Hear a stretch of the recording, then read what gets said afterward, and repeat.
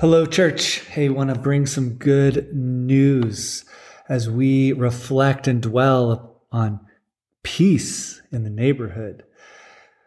The good news I want to declare to us this week is that in a world full of trouble, tension, and turmoil, Holy Spirit is present and at work in our midst, enabling us to work for peace from a place of peace. The Holy Spirit is in our midst, in the midst of trouble and tension and turmoil, enabling us to work for peace, to strive for peace from a place of peace. That peace is available to us even as we work towards peace and struggle to experience peace. I had a conversation with a man a couple of weeks ago that's just really been on my mind. I actually met him driving down Chama Street, and he was looking lost and wandering aimlessly, and he waved me down. I was a little confused, and I rolled down my window, and he asked me if I could tell him where he was. He didn't know where he was, and that confused me, but I quickly realized that he was nearly blind, and he was trying to walk himself to the convenience store.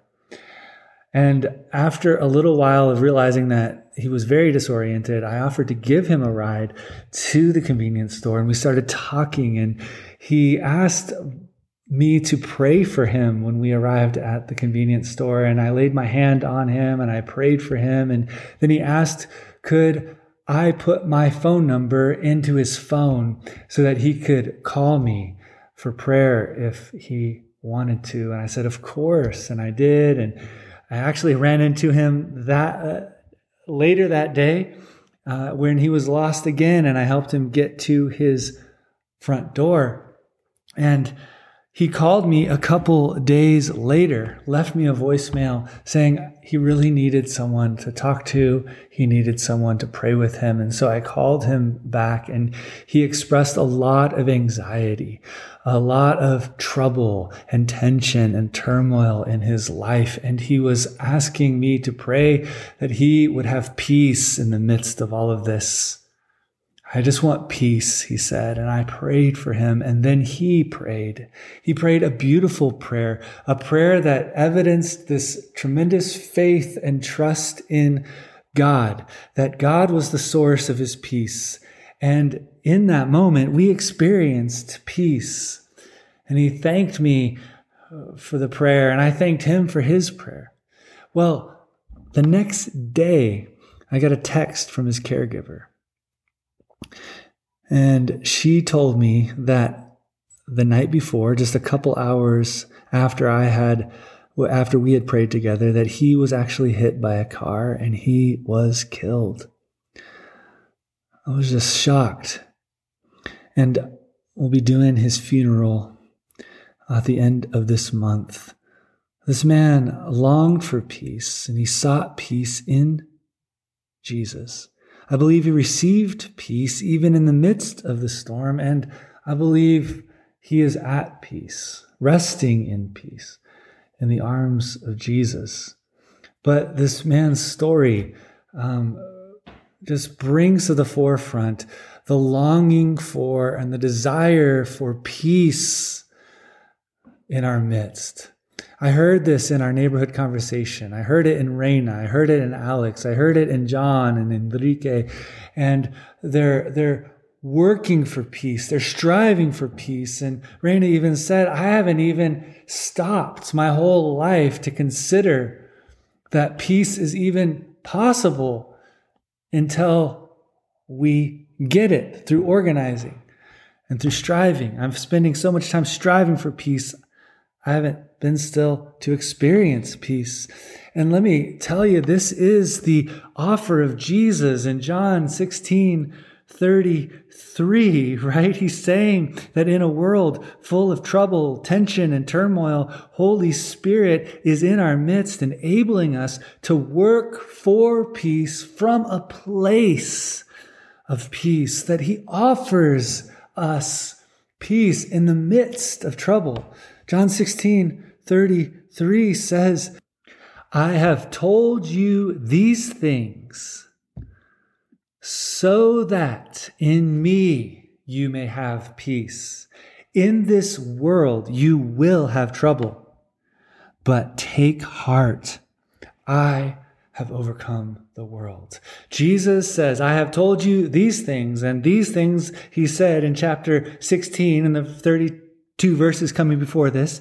I have told you these things so that in me you may have peace.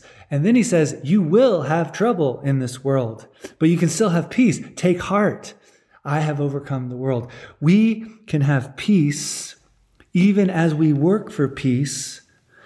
We can work for peace from a place of peace, even in the midst of trouble. So Jesus says, I have told you these things. And what are the things that Jesus tells his disciples? He tells them the truth. He outlines all the trouble that they are going to experience.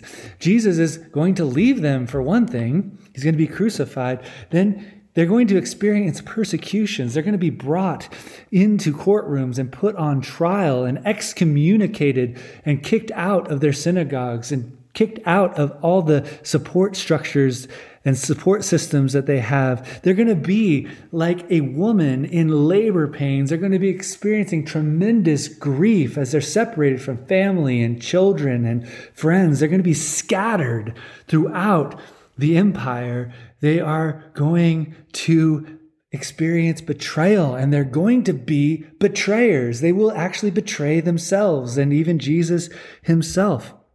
And so he says, he outlines all the trouble, but then he says some more things. And he says, these are the things that in the midst of this trouble, I'm going to tell you this, that you may have peace in me.